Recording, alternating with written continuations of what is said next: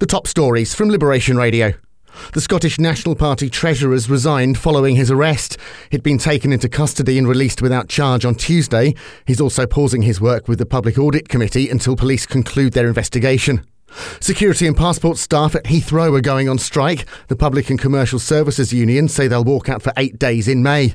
In the islands, Guernsey's government is slashing spending on the hospital plan, the harbour and dairy.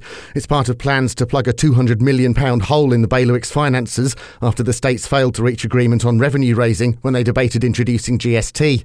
Jersey parents are being warned about a phone text scam. Frauders have grabbed an estimated £12,000 in just a week. The messages claim to be from a family member texting from a friend's number and then asking for money.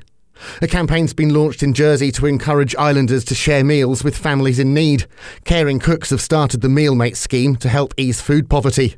And Alderney's featuring in a French murder mystery TV series. Producers filmed on location in the island earlier this month for the show Murder In, which will air on France 3. That's Liberation Radio News, sponsored by Skipton International. Make your dream home a reality at skiptoninternational.com.